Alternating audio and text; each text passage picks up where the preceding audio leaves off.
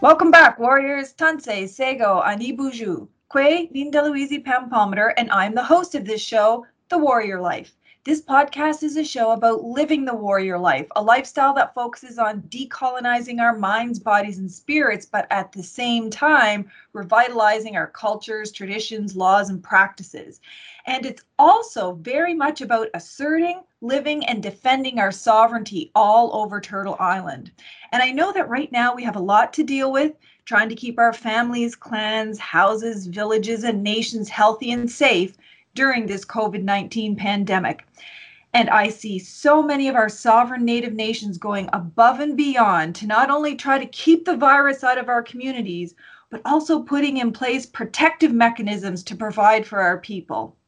Sadly, many companies that are part of the extractive industry, like oil, gas, and mining, for example, have continued on with their work in our territories. And their work poses a great risk to our peoples, our lands, and our waters, but also our health resources during the pandemic.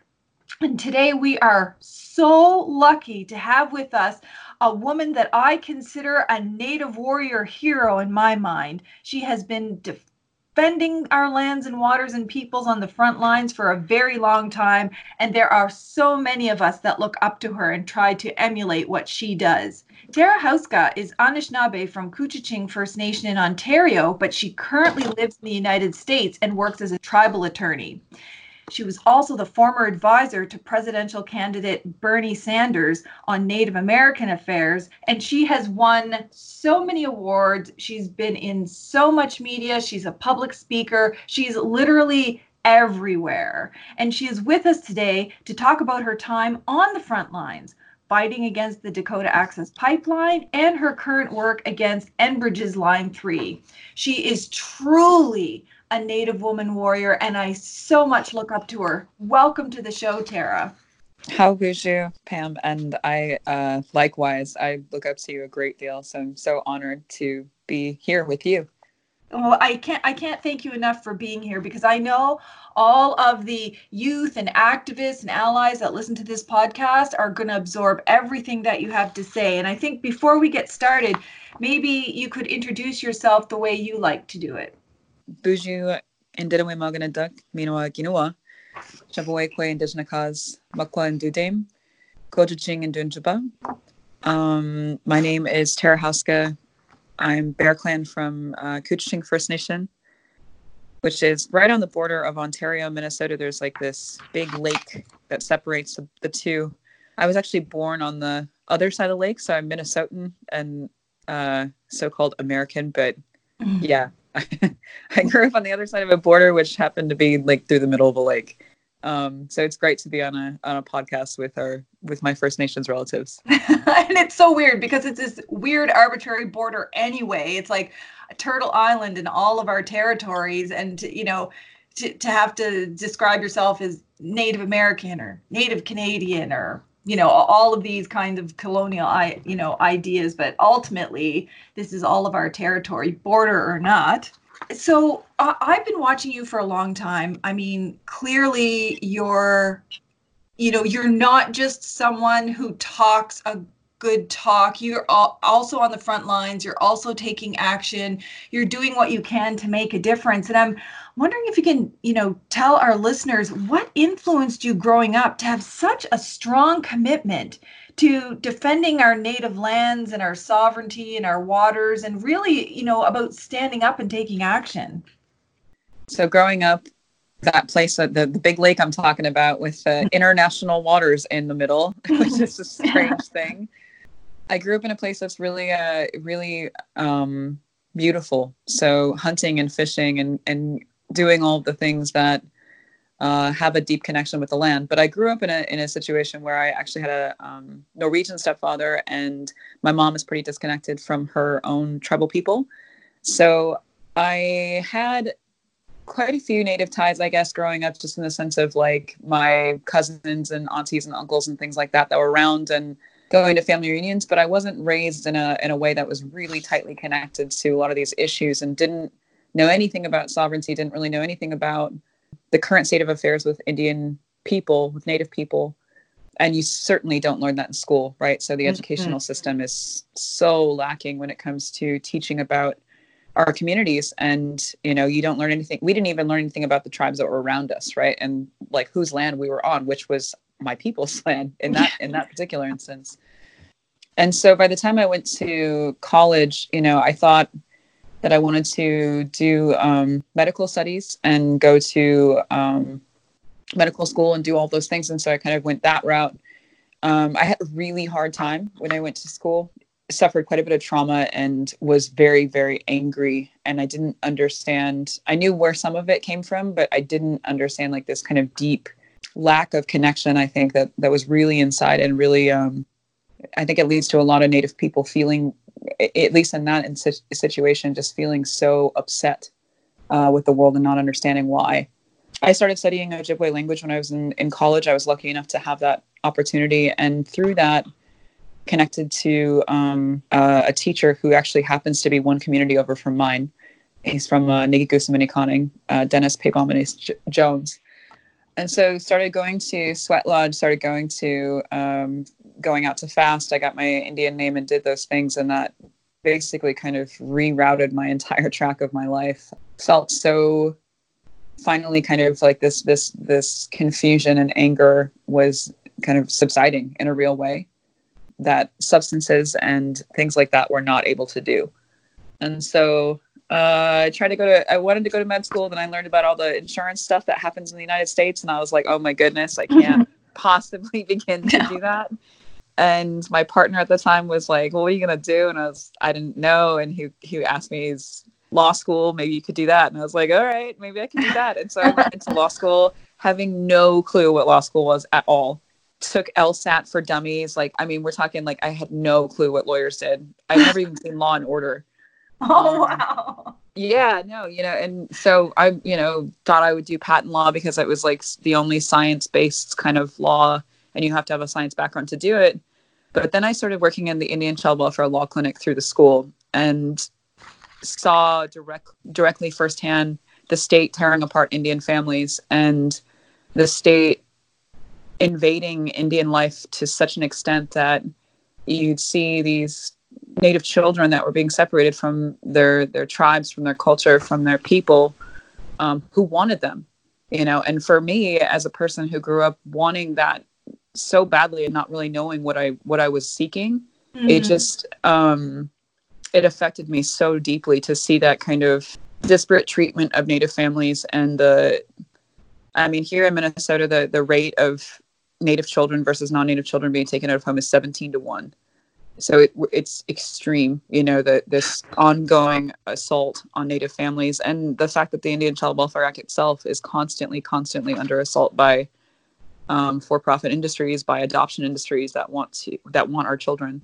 And so, yeah, I ended up just kind of changing focuses entirely and went out to Washington, D.C. to work at a tribe representing Native nations all over the country. And once I reached that point, I saw the Washington Redskins in season for the first time because I had interned in DC before that. I had worked at the White House and I had worked at a Native law firm in the summertime, but didn't experience that. And so I didn't really understand it until I was there, and I was like, oh my goodness, this is so awful, and how it must feel to be a Native person here and like a Native child growing up here. And that partnered with going on to the Capitol Hill and seeing how horribly and disrespectfully and misunderstood Native people were treated in real things and real numbers and real programs and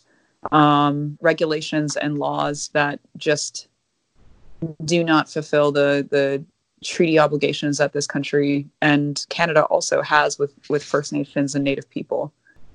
Started going to protests. I didn't even go to a protest until 2014. So it was a very fast, I guess, realization of what's happening, what's really happening.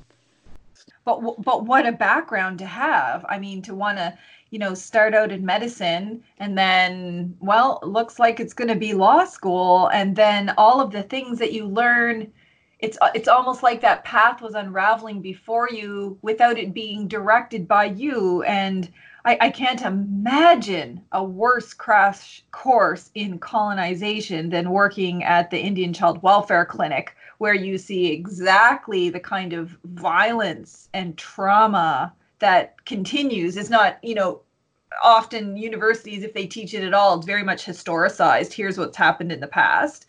But Indian child welfare is like, here's colonization ongoing, and I can't imagine the impact it must have had on you. And clearly, you're such a strong warrior now.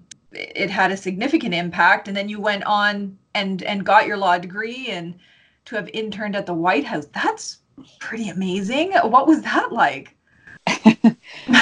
I mean, that was a experience where it was under the Obama administration. Okay. Fortunately, I got the opportunity to work on something that actually, I think it was a blessing to be in the right place at the right time, but it was also a moment where I kind of really saw firsthand how having our advocates and having our people in certain rooms and at these tables where decisions are being made is so important. Mm-hmm. I got the opportunity just in that one summer to work on something called the Hearth Act. It basically, in U.S. federally recognized tribes as it stands right now, or as it was then, they were not able to manage leases of land. So there's like federal trust land, and they were not able to so business leases, home leases, any type of leasing of land, which in turn, leads to, it's really, really hard to get a bank loan when you're going to say, okay, well, we're going to try to get this lease, but the federal government has oversight. So it's going to take about maybe 8 to 10 years, and, just stay on the line because we're going to do our best. It makes it really, really, really hard to develop land when you don't have access to that really basic form of land management, right? And so this act expands that.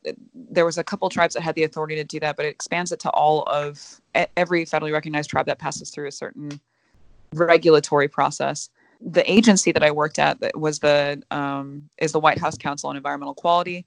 They had actually been opposed to the bill for quite some time because there was environmental, in their view, it rolled back environmental regulation because it would take it out of the federal government's hands and put it into tribes' hands. And so I get pulled in this high-level meeting pretty early on in the internship, and the chair is sitting there. I'm listening to all these people talking about Native people in this way that was so paternalistic and uninformed, deep concerns that tribes can't manage this, and they're going to roll back all this environmental protection, and we need oversight because they can't handle it, and just really awful kind of verbiage being used. And the chair asked, I'm sitting in the room, and the chair was like, okay, well, maybe you could take a look at this, and she looks at me and she's like, maybe you could present a different view, and you could educate all of us about a different perspective about tribal sovereignty, and maybe we could work on that a little bit so I can get a fuller picture. And so I did that for, I think, maybe almost most of my internship, where I was educating our department and my bosses, and then their bosses, and then their bosses about the basics of tribal jurisdiction and sovereignty and really basic concepts. And they ultimately ended up adopting that position and passed it through their agency. And that bill then became law later in that fall. Wow. And I was just one person, right? And it was also a realization of how many advocates there were throughout too, because I was working with people from Indian people in Department of the Interior. I was working with Indian people in Department of Justice, and all these different agencies that were all trying so hard to get this one piece of legislation through that had so many potential goods for Native people. And so it was really eye-opening to develop that network and to see how all these different people work together to make differences back home.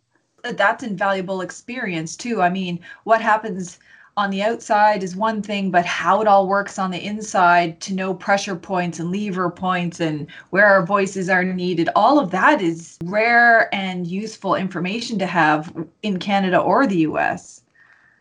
For sure. Although I will say it's also, I think I had a perspective of Washington, D.C. before I came in to really work there. I thought that, I mean, I didn't have rose-colored glasses in the sense of legislators were these amazing people, and were, like incredible, but I did think that there was basic kind of like decorum and general information about a lot of different issues, right? And that, frankly, depending on who it was, there was instances where that was not the case at all, where there was favoritism or like a lot of kind of like prior hurt. So I'm not going to sign your piece of legislation because you didn't sign mine 10 years ago. When this, right. We're talking about legislation that like impacts millions of people, right? So yeah. That was quite shocking to me to see that. And also to understand too that legislators are under this enormous amount of pressure to continue to fundraise as a big bulk of what they do almost every day, that they have to pay, party dues and they have to work on their campaigns, and that a lot of decisions are actually being made in a very quick, fast pace by young interns and by staffers and senior staffers, and about like how important it is to develop relationships with different offices and their staff. And so, having that kind of experience, and applying that on the outside and being able to advise tribal governments and, activist organizations and things like that on the inner workings of government and legislation and policy and government pressure and things like that. That's really useful information to have, because our advocacy is everywhere. It's on the ground, but it's also in politics, it's in law, it's all over, even internationally. So that's really incredible experience. Well, thanks. So that's a really great background that you have and that you bring to, your activism, your advisory work, everything that you do. And one of the things that really, when I really first noticed how much work that you were doing was during the Dakota Access Pipeline. And a lot of our listeners will be familiar with the Dakota Access Pipeline, but some of my listeners are Indigenous peoples from other countries. And so I'm wondering if you can give our listeners a bit of a chronology about what was the issue in Standing Rock Sioux Nation with the Dakota Access Pipeline, and then tell us a bit about your involvement. What happened? Standard process of infrastructure projects. So infrastructure being, in this case, a pipeline, an oil pipeline. Mm-hmm. There is a regulatory review process that will happen, and they will determine whether or not they need to do an environmental assessment or an environmental impact statement. There are two different levels of review. The EA, quote unquote, is a very quick, low-level review. An environmental impact statement is a full on, you're going to do the full analysis of cultural properties, of aesthetic impacts, environmental impacts, cumulative impacts, all these different considerations that need to be had in order to receive the permits that a company is applying for. In the Dakota Access Pipeline situation, essentially what had happened was the tribe, in this instance, the Standing Rock Sioux tribe, had been notified about the seeking of permits for the Dakota Access Pipeline project from the federal government. Mm-hmm. They said no. They very unequivocally said no many, many, many times in the process. And in the U.S. side of things, there is something called tribal consultation. That tends to be the standard in a lot of westernized countries, which is very, very unfortunate. Consultation obviously is not consent. Mm-hmm. Although the international standard is consent in many, many localities, like the United States, like Canada, like Australia, different places that have large Indigenous populations, consultation continues to be the standard. So they came out to consult in their assessment. Standing Rock Sioux tribe obviously did not feel that it was consulted adequately because their answer was no.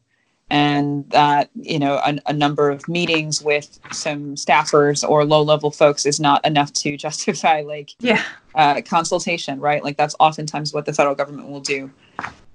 Essentially, they had argued all the way through that process. They decided that they were going to do an environmental assessment, not a full environmental impact statement.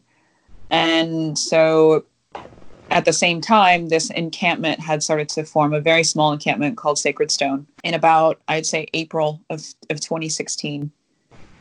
And I had just recently agreed to come on to Honor the Earth. It's an environmental NGO based here in the States that's led by Winona LaDuke. Indigenous woman from the same territory as myself, but she's from White Earth. I'm from further north. And so I knew about it because Honor the Earth had been sending them kind of like, some small support things here and there because this small encampment had popped up, like many other, small efforts across Indian country. People are always trying to, keep track of who needs help where. Right? Yeah. There's always front lines all over the place. Yeah.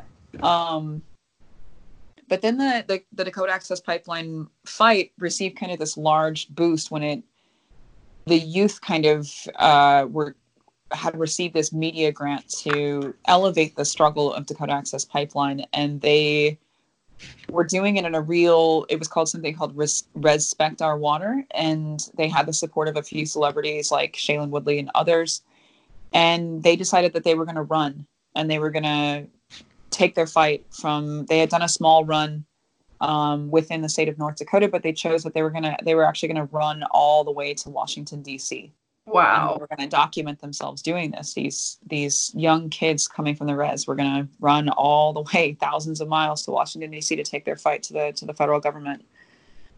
And so it was really beautiful to see that. And as I was still in Washington, D.C. at that point. I had just finished my job working with Bernie Sanders because he had withdrawn from the campaign, from his presidential campaign, and was kind of like, deciding what I was going to do next. I was a kind of DC arm, I guess, of Honor the Earth at that point. Mm-hmm. The runners started coming out, and then they got to DC. And then when they got to DC, it was like they were there, and I was like surrounded with all these really amazing youth advocates that were bringing this fight all the way from North Dakota. And then at that same time, like they had this call went up because Facebook Live was new at that time. So Facebook Live was a brand new platform, and I saw this woman, LaDonna Allard. She's one of the co-founders of Sacred Stone Camp.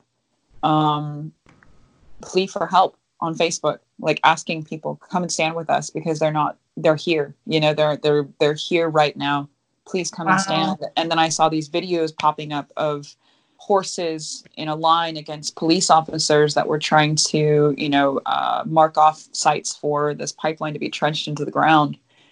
And I basically just packed up what I had. I rented a car because I didn't even have a car, and drove all the way from DC to North Dakota, not really knowing where I was.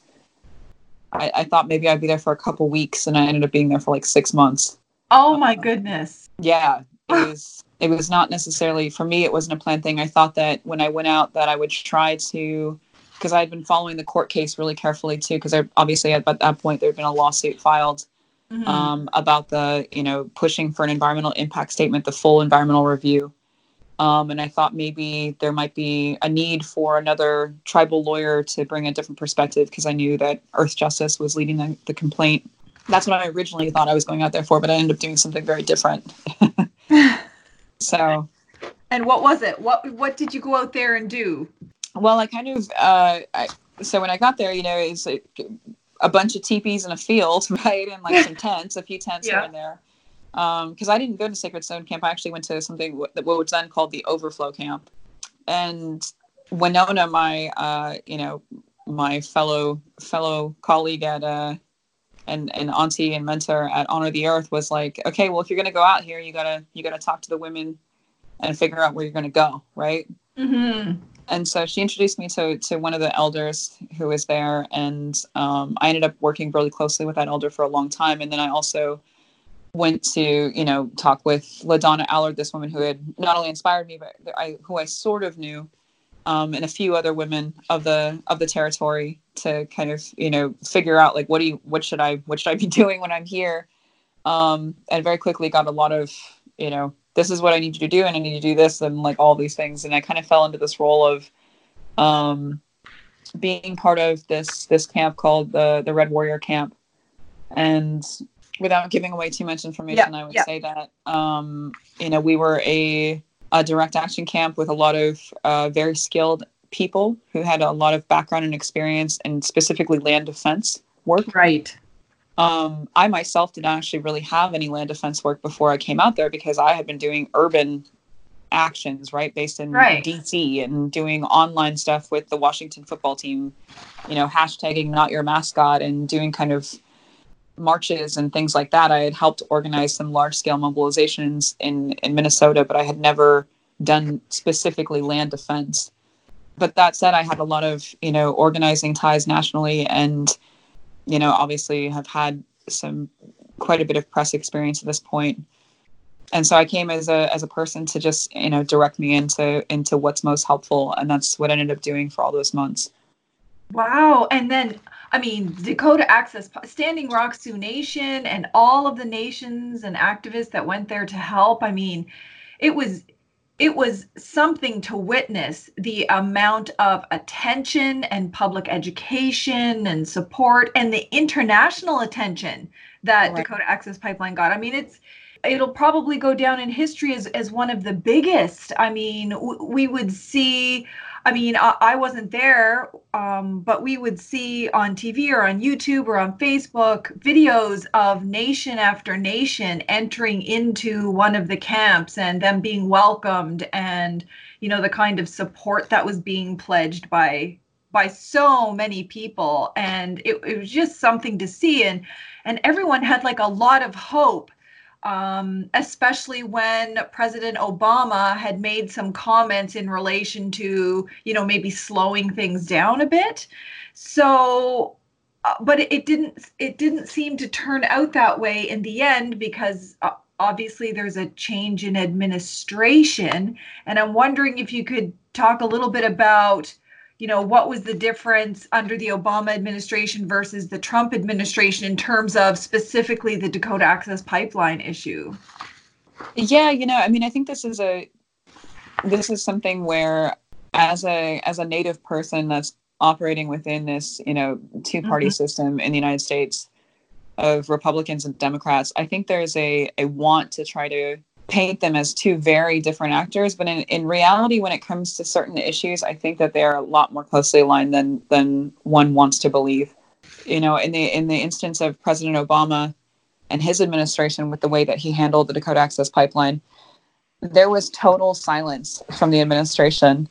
Even after Hillary Clinton lost the election, Hillary Clinton is a supporter of fracked gas and fracked oil as a quote unquote bridge fuel. And I had suspected that was the reason that Obama stayed out of the mix, right? Like, I thought it was because he was trying to do his best to support Hillary Clinton in her campaign so she could beat Donald Trump. That's what I thought was happening. But then the election came, the election went, and he was still silent. His administration still did not do anything as women, children, unarmed people, Indigenous people, non-Indigenous people, but still at the heart of it, all unarmed people were standing against heavily militarized law enforcement and private security, who were, I mean, the amount of violence that was being enacted on our people during the months of November and December was quite frightening. I mean, we were at the point where I honestly thought someone might lose their life based on what was happening. I mean, there had been a young woman who had almost lost her arm from a concussion grenade. Yeah. Her case is still ongoing. That's Sophia Wolanski. There have been, Marcus Mitchell is a water protector who was blinded in one eye. I mean, we're talking about serious harm to people that was being done, and no answer from the federal government. And so it wasn't until the veterans, all of these veterans came to Standing Rock in this large display, and by this time the mainstream media had finally showed up. They had been quiet for pretty much the entire struggle. Yeah. The mainstream media, in my assessment, is very very lax when it comes to the environment and when it comes to reporting on the environment. And I suspect that's probably a lot to do with who is actually paying the bills at those institutions. Exactly. But by the time they showed up, there was a lot of people there, and CNN was there, and New York Times was there, and ABC, NBC, CBS, all these big, CBC, all these huge media attention was there. And when that happened, all of a sudden, you get this announcement from the Obama administration that they're going to order the environmental impact statement.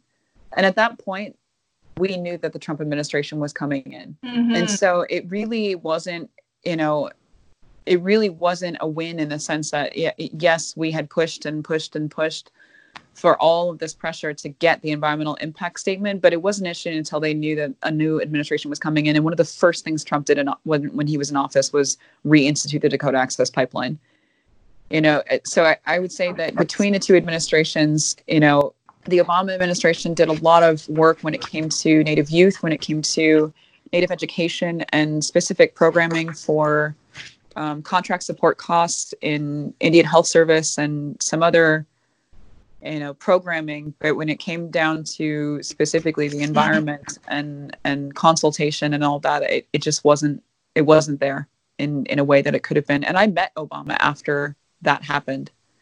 I met him in 2017, and I got to ask him directly because I had worked for him, and I think, at first he was really excited to hear that I worked for him. And then I asked him directly, you stayed quiet when we were all being attacked in North Dakota, and when women and children were being tear gassed and maced and thrown into dog kennels. I was put into a dog kennel when I was arrested, and at that point he wasn't sitting in office anymore. So I just asked him, what is your position on what your foundation, the Obama Foundation, is going to do when it comes to tribal sovereignty and when it comes to standing with our people in a real way, and that was the question. And he gave me a political response, which was not surprising, but I think that we have to be quite cautious when it comes to putting our hope and our faith into just one advocacy stream.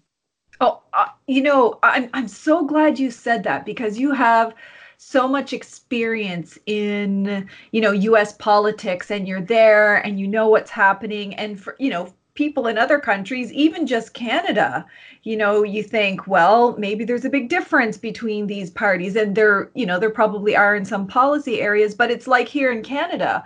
I mean, Justin Trudeau rode in on this like massive wave when he was first elected that, he was literally going to be the opposite of conservative Prime Minister, Stephen Harper. We had the Liberals come in and they were promising, oh, we're going to respect Native rights. We're even going to respect your right to veto, to say no to things happening on your land. And, from other countries looking in would have said, wow, look, there's this massive difference between the conservatives and the Liberals in terms of respecting Native rights and land rights. But ultimately, he bought a pipeline for I know, and so, it's really hard when we are trying to do international public education to say, okay, look, yeah, there's some small differences that, some improvements, but ultimately on the fundamentals of our sovereignty, our treaty rights, and our lands, all governments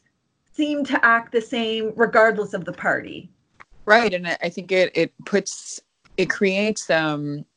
fractionation within Native nations. And I think, we've definitely seen that finally, as sad as it is, play out on a national scale when it comes to the Wet'suwet'en people and the difference between traditional hereditary leadership versus an elected band council. I think there's, in my perspective of representing different nations around the country, but then also working with Native people, which are, not the same. Those are not exactly the same things, because there's different obligations and there's different outcomes being sought, right? Like, so if you're part of band council or if you're part of a tribal council, you're in a relationship with the federal government, and you're in a relationship to try to get your people programming and healthcare and education, and to try to make sure that you are, your land is in trust, and that you're working on economic development, and that you're working for the betterment of your people, right? Versus within, there's different interests that are at stake, right? Like there's interests in, sovereignty that's not defined by a colonial government. Sovereignty that is inherent to us, sovereignty that is what makes up a Native nation, what makes up a people, which is, in my assessment, it's kinship, culture, language, these things that we share together. Like that's what makes up a people, and that's what makes a distinct people is those things, those unique practices and perspectives and life ways and kinships to each other, and those two things are oftentimes at odds with each other. And I think that can be a really hard thing when you're trying to figure out what you're like. I just did an interview the other day with this Native person who's a reporter looking to try to do an article on sovereignty. How do we define sovereignty? And those are really hard questions, especially now living in the 21st century and where we're at as Native people. Those are very, very difficult questions. And it's made even more so by these outwardly seeming positive governments like a Justin Trudeau, who's, gifted headdresses and is welcomed into Native spaces, and First Nations are greeting him, hoping, you know what I mean? And I understand that too, because I understand the hope. You want to hope that somebody's going to do something better than the person before them. And you want to hope that someone's going to maybe actually fulfill the treaty obligations that were signed to create the country that they're now in charge of. You want to believe that and continue to hope that for your children and for your grandchildren. But now he bought a pipeline. I mean, that sits entirely at odds with that, hope, right? Here's the reality when it really hit the, the bottom line, right? Yep. Because a lot of them are operating in enormous pressure with themselves, with the 1%ers that have deep level ties within our governance systems, within the colonial governance systems, especially. Oh, well, exactly. And,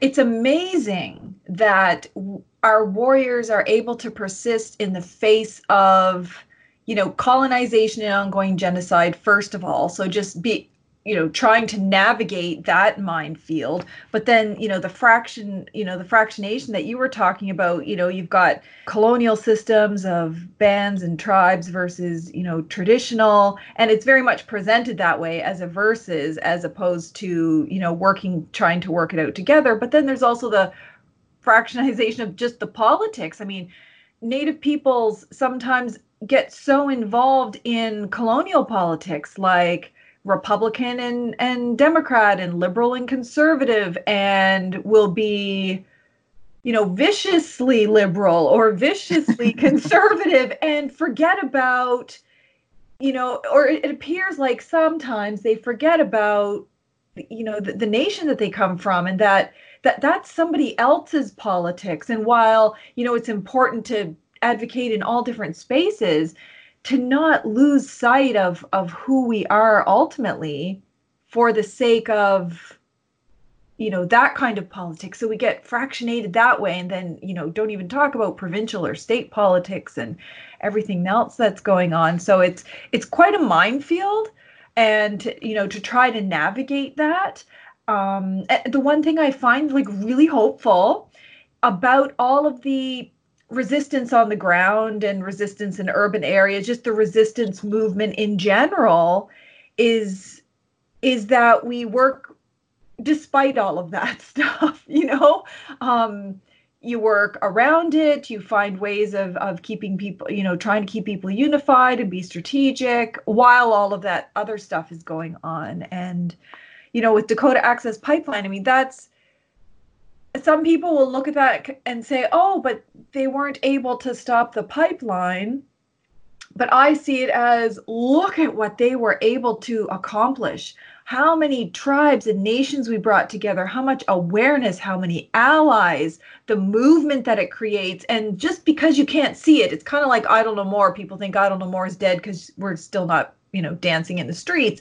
But all of that just goes behind the scenes and, empowers nations at the grassroots level. And we're still operating just in different ways. And so I'm wondering, can you share with us, what happened? So everything happened at Dakota Access or at Standing Rock Sioux Nation. You had all of this horrendous violence. You had change in administration. And ultimately, what happened with the pipeline? Ultimately, the pipeline was built, and a lot of people left with a lot of trauma. I mean, there are many beautiful things that came from that fight. The things that you mentioned of raising awareness and realizing that we could lead and demonstrate what a Indigenous led resistance could be, that we actually do have the power to pull 10,000 people into Cannonball, North Dakota, this tiny community in the prairie, that most people had never heard of. I had never heard of Cannonball, North Dakota before I really went there, and that we could create a movement that eclipsed so many other environmental struggles that had been largely led by these very well-funded, very well established kind of like, the old boys, the old school club of quote unquote green NGOs, of nonprofits who had a lot of infrastructure. Instead, you have the people who are, among some of the most oppressed people, the forgotten people who are still here, coming together and leading this, right? Like that is so beautiful and powerful in and of itself. The fact that the world got to see Native people and realize, oh my goodness, they're still being treated so horribly, like this is still happening. Like that was something that was shocking to me. Like afterwards, when I was going and we were doing a lot of banking work, right? I still do a lot of finance work, talking to the people that are funding these projects. They are still, so many of them were just shocked at the fact that we were treated like this by the United States or by Canada. Like they do not know that. They don't know that. They think that everything is, for the most part, okay. Like they know the treaties got broken, but like that it's all good now, right? Yeah. And that is not the case at all. However, I would also say, like, as Native people, there's a different side to it. And that's the part that I think a lot of us are still healing from.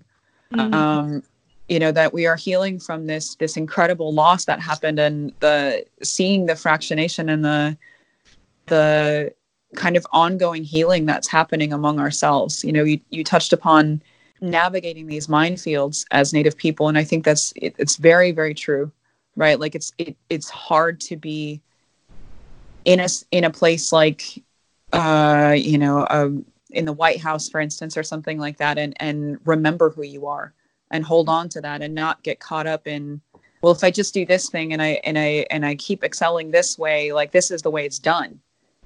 Or this is how we have to do things. And all of a sudden you're not sitting on the same side as your people. You're sitting across the table from them. Like that's not something that I look down on, in the sense that I understand that is very, very hard to navigate those systems. And it can be like, we're surrounded on all sides. We live in a colonized world, right? Like that's the reality of it. We're talking on a cell phone. I'm talking on my cell phone right now, and we're talking over a platform that allows us to share our message, but it's obviously one that's got a lot of angles and downsides as well. But trying to figure out, how do we hold on to ourselves in that place? And I think that the traditional people and particularly the traditional ways that we have as Indigenous people are so strong, and they are something that has enabled me to continue on with the work I do.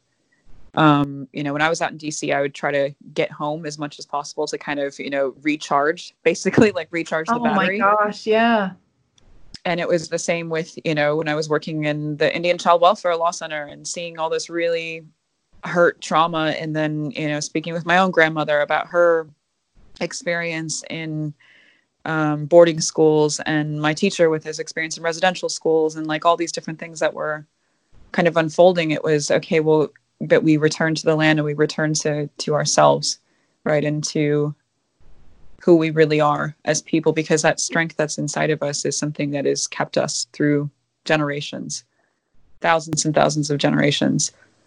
Yeah. And you're an example of just how powerful connecting or reconnecting or strengthening our connections with our culture and our practices really are, because we're all colonized, and it doesn't matter how traditional we are. It doesn't matter where we live, what we do. We're all colonized. We're navigating a colonial system, and many of our people have been lost or stolen through child welfare or 60 Scoop, or there's a whole different, a whole gambit of colonial laws and policies that have excluded people from our communities and being disconnected. But our ways are so powerful that you can always still connect, whether it's at 10 years old, you just start to connect, whether it's at 20, whether it's at 40. Like, our ways are so powerful, and it's there for people. We just have to, we still have to struggle to find ways to connect and the people through whom to connect, and navigate the minefield of trauma and disconnection and all of those things. And so you just, you're a really good example for youth who may be feeling, because they grew up in foster care, that they feel disconnected, that they didn't have a link to their communities, or they don't know their practices, that now they can go and seek that out. And it's never too late. It's never too late. And there's a real power in reconnecting. It is never, ever too late. And, you're going to run into, or you probably will, like the most likely thing. I've run into plenty of hurdles in that time. Oh, yeah. Right? Like, you're going to run into people that are traumatized too, because we have experienced a great deal of trauma. Right. And I think in a lot of instances, we unfortunately also enact that trauma on one another. Yep. And so you might get turned away. You might get turned away multiple times, and you might, run into people who are, saying these awful things to you, or you don't belong, or whatever it happens to be. But that I would strongly encourage folks to not give up. Right. Yep. And to keep working at it, because you're going to find that way. And then when you find that way in to yourself, it's you're really trying to, we all get this one life, and we're trying to grow in the life that we have, right? The healing that's there, and the guidance that's there, that helps you through this life, because life is confusing and we stumble all the time. I've stumbled so many times, Yeah, exactly. It's not like it just like happened, and just because the white press writes some cool articles doesn't mean that you're like, just, okay, now I'm a great person. No, you're this work in progress your whole life. You don't know all the answers, but as a Native person, like, there is a certain way of being that you inherently have access to, that I think is such a grounding, powerful force. At least it has been, certainly in my life. Well, clearly it has, because if Dakota Access Pipeline wasn't enough, you've also been involved in trying to stop Enbridge's Line 3 pipeline. And I'm wondering, can you, give us a little bit of history about Line 3? What's the issue there? Yeah, sure. So Line 3 was actually kind of, for me, it was kind of wrapped up in Dakota Access. So back when I had decided to, so I worked at one law firm, had some issues there. We'll leave it at that, of what I was doing with my free time, which was, organizing and writing. I was writing a lot, and that was at odds with some of the firm's positions. So then I moved to a second firm, and at the second firm, that was when I was really trying to like come on with Honor the Earth. And so I ended up accepting this position with Honor the Earth, and they wanted me to work on this project that was being proposed called the Sandpiper Project. And there was a little aspect of it called the Alberta Clipper. The Alberta Clipper is actually the entry point of tar sands in this area for this specific project from Canada into the United States. So it's an international border crossing. And so I started doing some of this work out in DC, where I was going to the State Department and, lobbying on the Hill when it came to the Alberta Clipper, and saying, this is obviously not just expanding an existing line. This isn't maintenance. This is a brand new pipeline, right? You're not talking about a 200,000 or 300,000 barrel pipeline. You're talking about a 900,000 barrel per day pipeline. That's not even the same thing, right? They're not even the same ballpark. But what ended up happening is the Sandpiper project ended up being suspended by Enbridge. Like they ran into all these blockades of legal battles, and they couldn't necessarily prove their need, and like all these different things happened, right? And so they took the money that they were going to put towards Sandpiper, and they put it towards Dakota Access Pipeline. So Enbridge is actually almost a third owner in the Dakota Access Pipeline. Oh, wow. huge stake in it, right? And so I also felt obligation from that, like that, you know, instead of screwing up my territory, they had decided that they were going to screw up my next door neighbors, right? My relatives right next door. And so that was an onus for going over there. But I knew this whole time when I was over in North Dakota that they had continued on with their other proposed project, which was this Line 3 project, right? They were going to try to reboot the Sandpiper into a different name, different route. And so the Line 3 project is a proposed tar sands line that comes from the Alberta tar sands and passes down through Saskatchewan, Manitoba, into this little tip of North Dakota, into Minnesota, and terminates in Superior, Wisconsin. It's right at the base of Lake Superior. Mm-hmm. If you've ever been to Lake Superior, it's, you know, the biggest freshwater lake in the world by volume or by surface area. There's one lake that's deeper, but it's huge. It's an ocean, right? Like it's an ocean of a lake. Mm-hmm. Beautiful place. But yes, they wanted to build this tar sands line, and it passes through the headwaters of the Mississippi River. It passes through dozens of wild rice beds. I mean, it goes through all these wetlands in Minnesota. Beautiful, beautiful territory. And I was like, oh my goodness, you know. So always kept that going in the back of my mind that this is winding its way through the regulatory process. We're going to keep doing public comments. We're going to keep, like, you know, really good tabs on the regulatory review. But when DAPL had been, you know, the ground fight had ended and they bulldozed the camps in February, I went back to DC, right? And was doing some healing, but also, like, you know, was doing divestment work still of targeting the financiers, but also working on Line 3. And then they started building Line 3 around the state of Minnesota. So they started building it around, and they started building in Canada, and they started building it in Wisconsin, still not having permission in Minnesota to build the segment of the pipeline.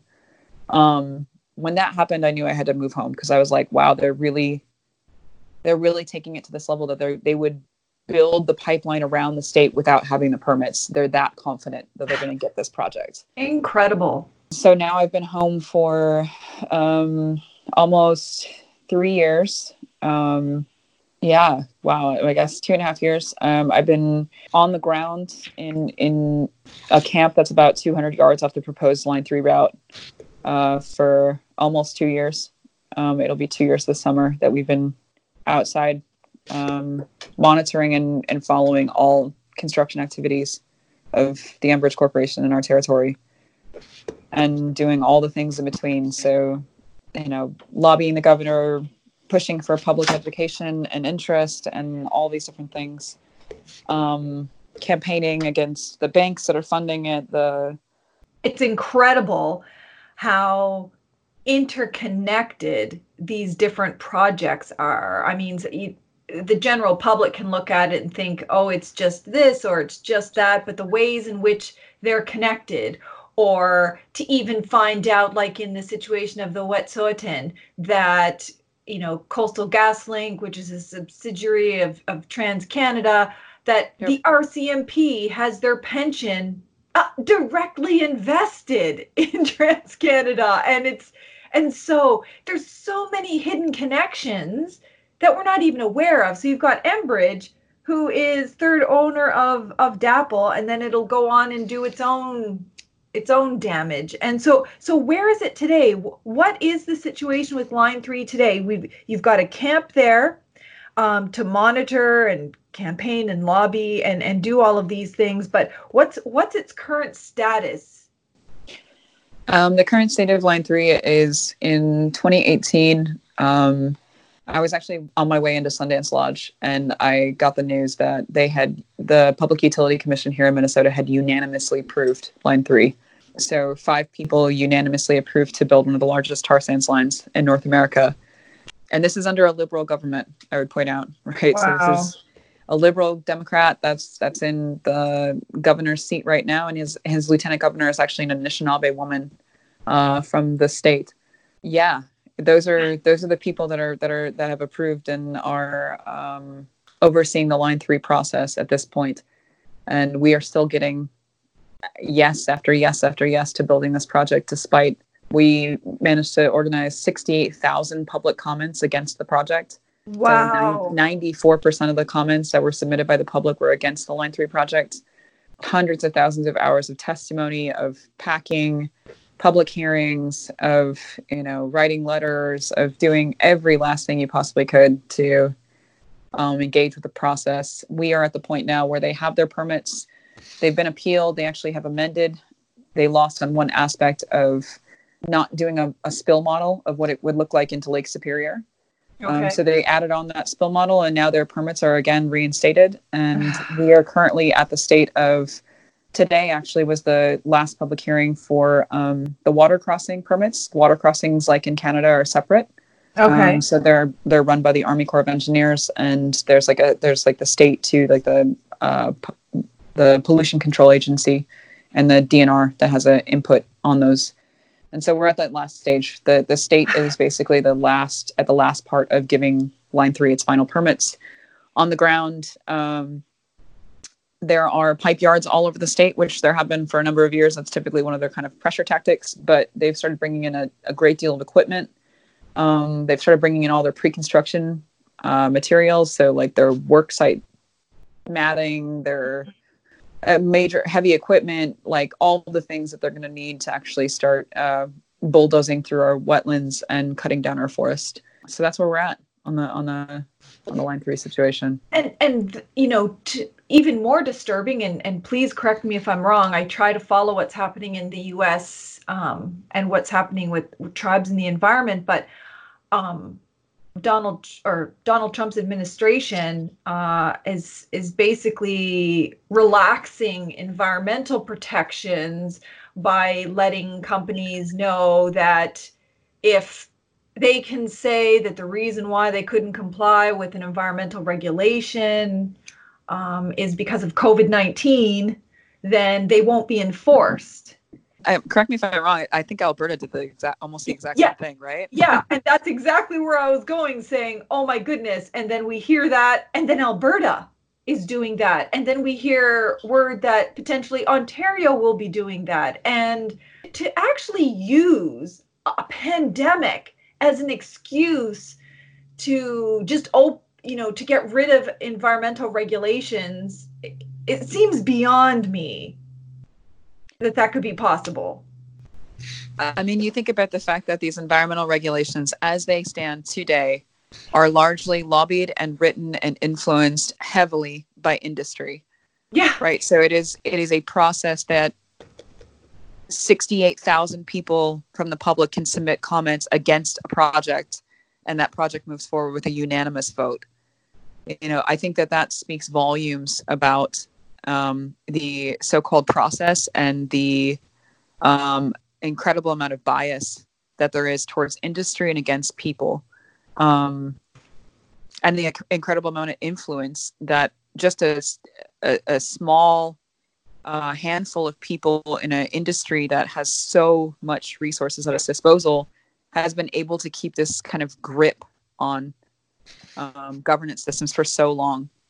Like we've had the technology to move away from fossil fuels for a very long time. Yeah. Yet, we're seeing something like I saw yesterday.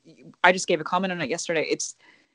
There are banks in the United States, Wells Fargo, Chase, Citi, and Bank of America, who, because of COVID-19, their fracked gas, clients are doing really poorly, right? Like we're talking really, really poorly, just like the tar sands have been struggling so badly. Yeah. But those banks' decision was, instead of pulling their money from those industries and investing in renewables, they have actually announced they're going to seize those industries and run them themselves.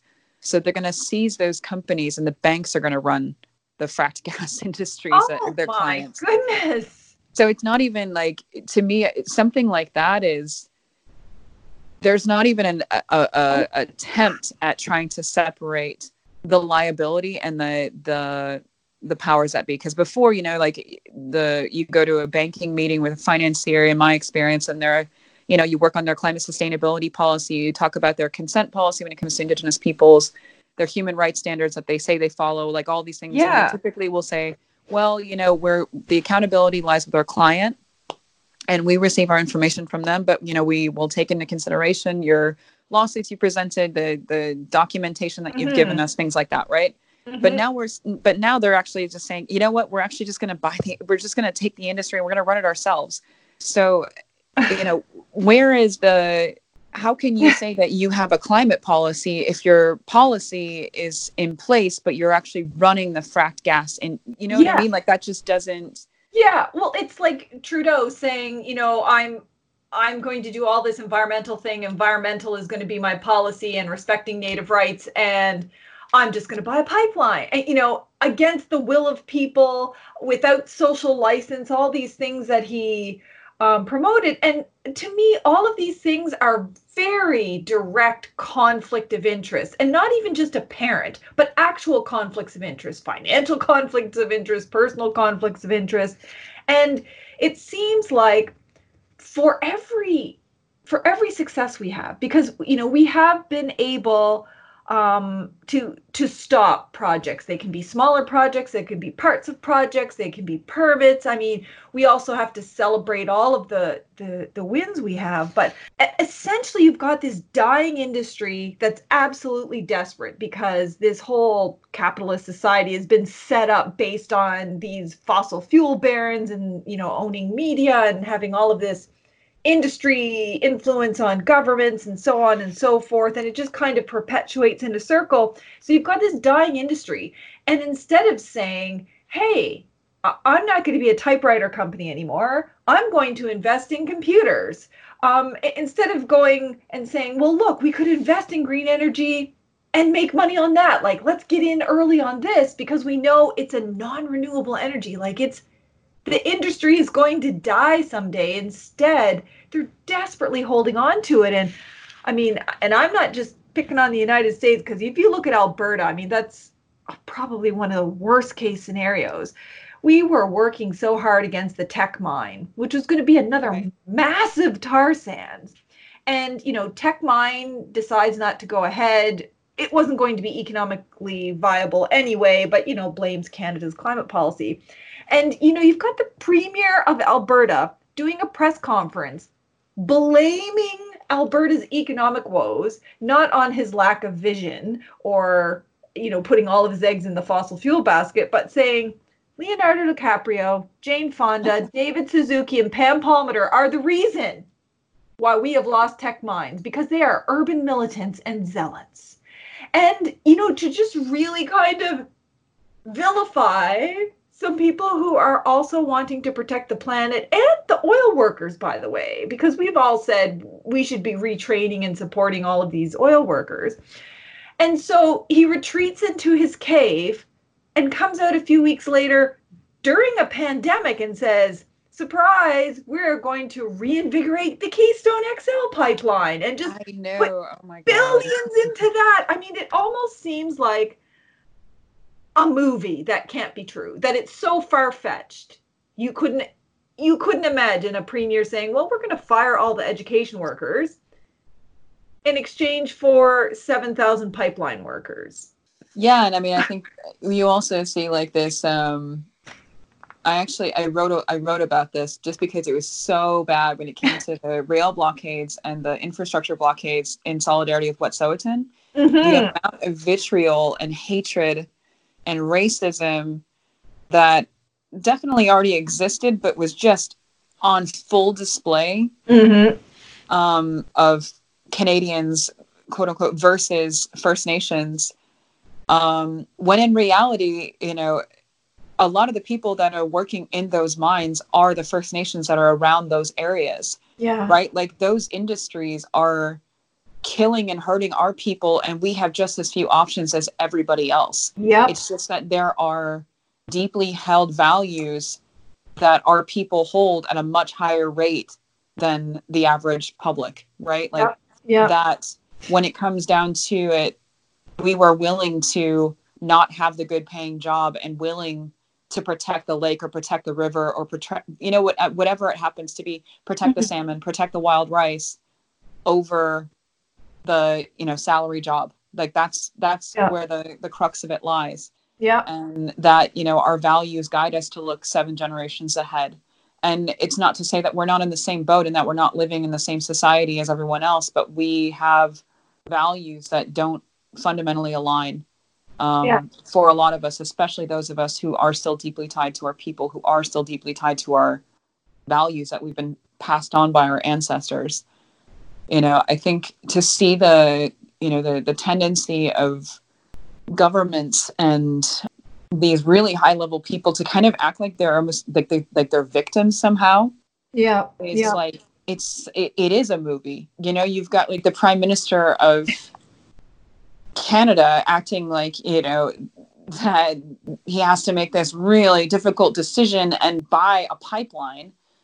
And then you've got like, the provincial over in Alberta acting like, it's these activists and these celebrities and that's who's taking our jobs from us. No, what's taking our jobs from you is that you're part of a dying industry and the cost of tar sands is trading at less than $5 a barrel. Like, that's what's the issue here. Yep. Like, you chose to double down and destroy your beautiful, beautiful territory and try to expand the mine versus trying to transition away from it and investing massive amounts of money into cleaning it up. Right? Like, that's, whenever I hear the argument about how like I'm opposed to jobs and I'm opposed to economic development, there is so many jobs that are to be had for, let's say, decommissioning Line 3. That in and of itself would employ so many people in the local area. And also the other pipelines that are leaking and spilling into our environment constantly. You know what I mean? Like, there is a whole process that needs to happen to actually transition. And yes, we say the terms just transition. I think that there is a real way to do that, right? Yeah, of course. But it requires governments to invest in people and not to engage in corporate welfare, which is what they largely do.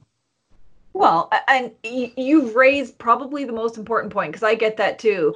How dare you, want to take away jobs from workers? It's like, oh, I don't want to take away jobs from them. I want them to have clean jobs where they're not at risk of having cancer or contributing to the destruction of the earth. And those jobs can exist if we literally stopped subsidizing all of these corporations and we stopped giving them all of these big tax breaks, and we transferred that into other jobs, clean jobs, transitional jobs, new technology, renewable energy, retraining, re-education, basic income, all these kinds of things.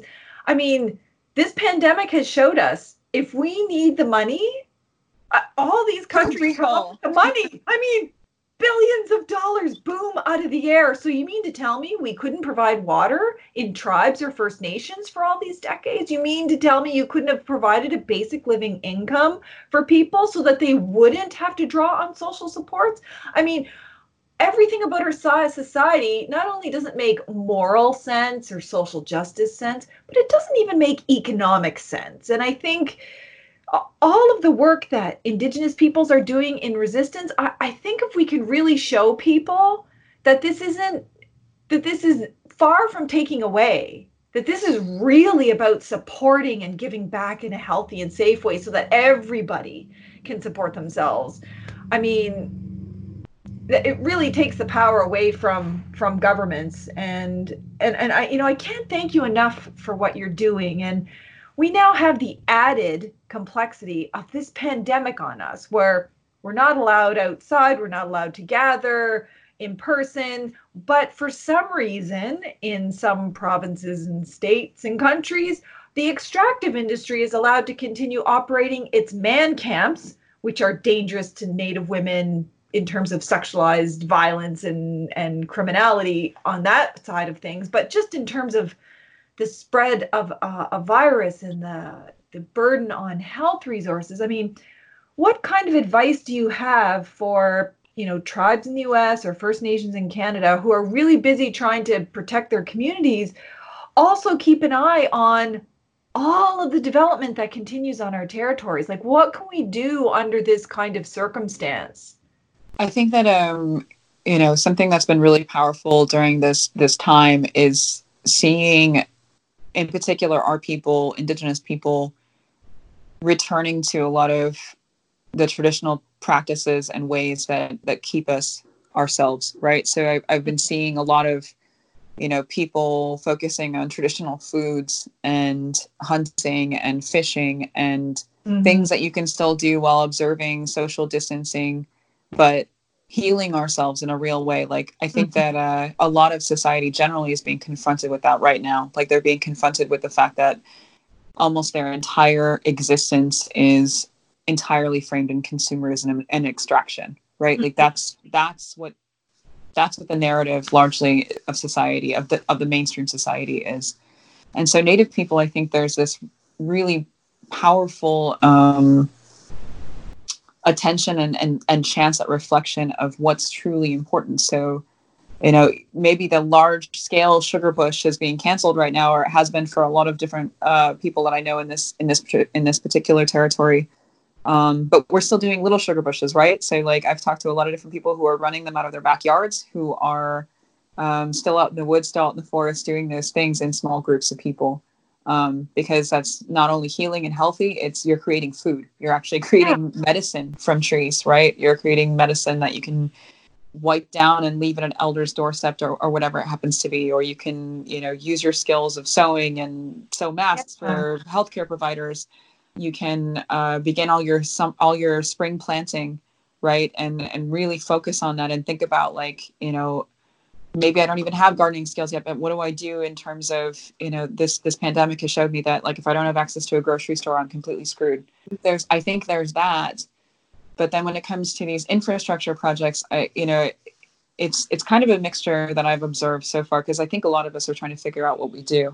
It's calling into light, like, that, the environmental movement largely focuses a great deal of energy on electoral politics and on quote unquote demonstrations, so urban demonstrations, and in my assessment, not nearly enough focus on the land. And I think I'm seeing that in so many people asking me, more so than they usually do, about how do we help, because they know that all these industries are using COVID in a way to continue on with their activities while we can't, the front lines are in the same situation as everyone else, right? So I think they're realizing that they depend very heavily on us to hold that front line. I think for those of us that are holding front lines, I mean, I've seen, live streamers showing the companies violating these social distancing rules. That, I think there's, efforts to try to expose, like, for these governors and these elected officials that are leading these provinces or states, what's your priority here? Like, is your priority really public health, or is your priority public health, but let the bad guys continue to do things that actually harm our environment, that we are realizing that we're actually pretty dependent on, right? Like, the pandemic is forcing us to realize how dependent on the environment that we really are. So I think the efforts to continue to expose that is important. Right. Working with lawyers, if possible, to draft complaints or whatever it is, or letters, or here's this major health concern I have about the influx of 4,000 workers into our rural area. Not only on the usual violence and drugs and trafficking that comes with them, but also just in the straight sense of, how is it that you've shut down the borders to other people and you're forcing them to mandatorily quarantine, but you're not doing the same when it comes to man camps of people building an infrastructure project? You know what I mean? Like, why are there exceptions for that? I think there's an opportunity for the public to really garner a lot of support and question that, right? Like, it's something that, as the death tolls and all those things, like, we're seeing that all in the news, right? It's really hard to see that every day.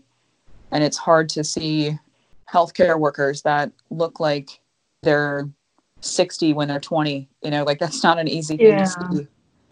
It's really, really hard. And you feel, at least I feel, so I think it's really spiritually hard to see refrigerated trucks pulling up behind hospitals, and we can't even bury our people, and we can't have funerals, and we can't have weddings, and we can't watch people walk across the stage for graduation. Like, these moments are being taken from us, but what can we do in that time? Because we also have to try to figure out, like, how are we going to come out of this together in a better way than we were before. I think we have an opportunity to do that, and that's through a lot of the things that are already happening, through mutual aid, through sharing food with each other, through trying to take care of our elders, trying to take care of our families, through visiting over Skype, and all the different tools that we have at our fingertips, Mm-hmm. talking with people more than we have before, but also like protecting our environment, right? Like that, it really, I hope, is becoming more apparent to more people in a real way, just how important it is to have food to eat and water to drink, you know, and that it shouldn't always be left on the shoulders of frontliners who, you know, put our bodies in front of machines and face jail and prison, and, you know, if we're in other parts of the world, face assassination and death. Mm-hmm. That's something I hope that at least the environmental movement grapples with, but I hope more of society also begins to look at. Yeah, just literally how valuable our people are, how valuable our frontliners are, and just how bad this system is that we live under. That, you know, this pandemic shows just how everything doesn't work the way it's been set up. That it's, you know, with the pandemic, we've only been home for a month or so, depending on where you live. You know, it could be a month, it could be 6 weeks.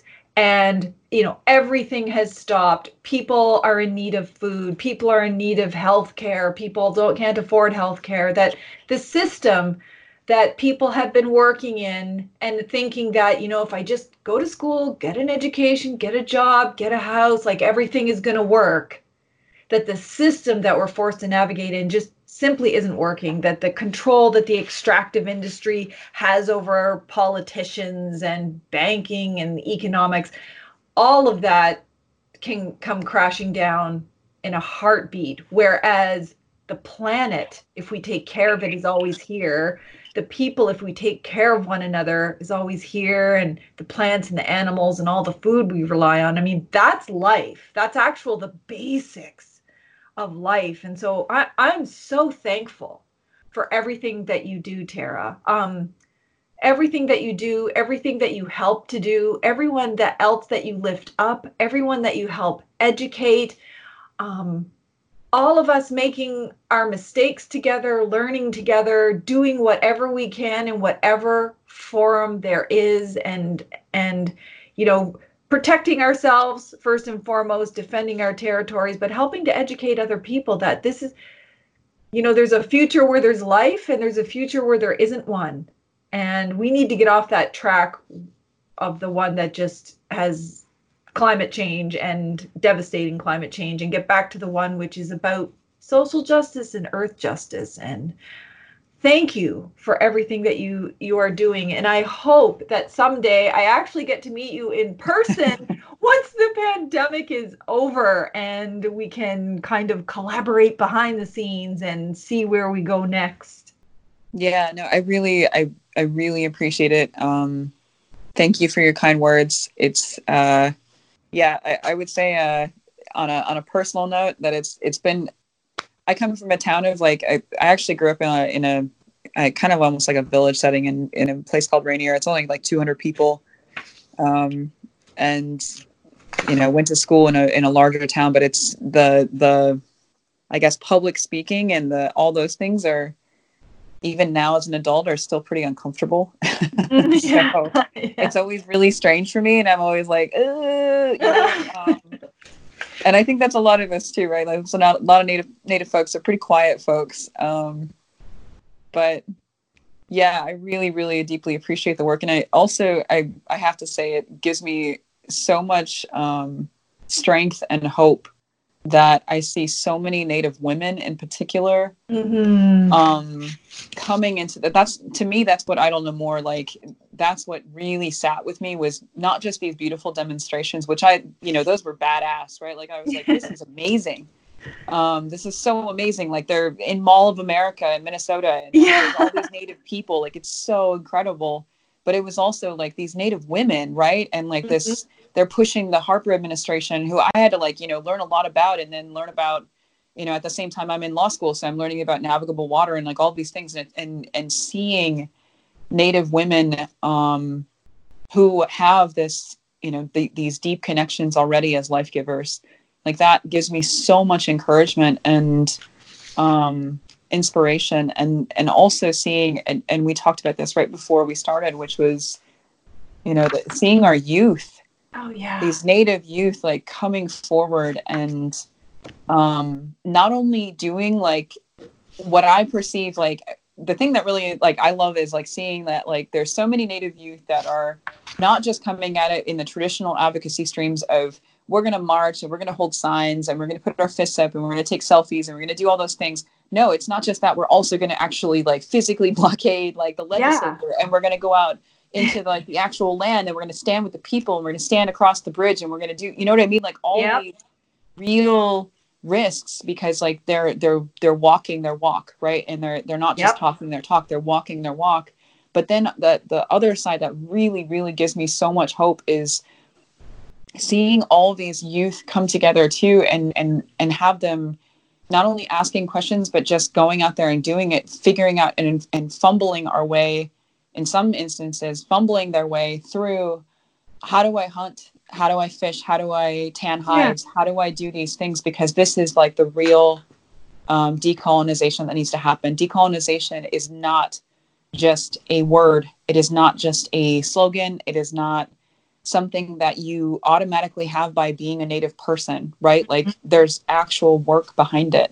Yes, you have beauty automatically, in my assessment, of being just a Native person that has those deep held wisdoms and resilience inside of yourself. But it's not easy, right? It's not an easy thing, and we're not going to achieve change comfortably. We're not going to heal our way all the way back to where we want to be without making real sacrifice. And that gives me so much hope. Oh, exactly. All of it. Everything you just said. It's when you can look and see what the youth are doing, then it gives you some sense of we have a future, and we have a strong future, not just a, barely surviving future, but, if this is the path of the future that the youth are, setting out on, then we're good. Then this is like all the hope and fire that I need to keep continuing what I'm doing, and all of our communities. And I agree with you, change isn't comfortable. No social justice that we've ever achieved in history has ever been given to us or, was comfortable. It requires resistance and pressure and activism and discomfort and, a change in power. There has to be a transitional, change in power, change in wealth, and land back, and all of these things, and our lives back, our sovereignty back, and our self-determination. So thank you for helping to lead the way and helping to inspire youth and everyone else. And thank you to the youth for inspiring us who have been in it for a while and need that inspiration, because it does become, a bit discouraging sometimes. But I have nothing but hope from after talking to you, Tara. And before I let you go, I know I'm going to get asked by activists and allies and our people, are there any specific websites that we can go to support any of these initiatives? Oh, yeah. I would say, so I'll give a shout out to the work that I'm personally doing, but also to a few others that I know are doing really, really great work. So Hear the Fight in Minnesota, in northern Minnesota, is please visit stopline3.org, stopline3.org. It hasn't, we're about to do a whole series of updates on it. It's kind of more like a regulatory review update situation, but there is direct action stuff posted there sometimes. And there's also a really great map that shows you where Line 3 is exactly, to get that sense. I'm part of the GNIW Collective, GINIW. GNIW is the golden eagle that lives between the world of the spirits and the world that we exist in this plane. So kind of like the scouts, right? Like that was what we were thinking when we came together. So GNIW Collective has a Facebook. We have a Instagram and a Twitter too, but we're pretty small scale, but please follow us there. And then for the other folks that are out, I know that are doing amazing work, please follow the Tiny House Warriors. Yes. Out in BC, please follow Wet'suwet'en. There's a couple different websites that are engaged in that struggle, but I know for sure The Indigenous Youth for Wet'suwet'en is a new one that's just popped Yep. up. Please follow the Beaver Hills Warriors. They are super badass youth that are doing great, amazing things. Please follow the the Indigenous Climate Action. I know Ariel is doing awesome work. She's actually one of the folks that's from The Source. And yeah, I mean, I think there's a lot of hope to be had out there. Oh yeah. For a lot of different groups and a lot of different places across Turtle Island. And for those people who have the time right now and who have the resources, this is a perfect time to find ways in which you can help. And there's lots of different ways in which people can help. And the websites that you listed, oh my goodness, there's so many amazing warriors all supporting these things, and it really is about the support that we get from other tribal and First Nations, but also our allies, our social justice allies and earth justice allies and international allies. Like, every single person's support helps.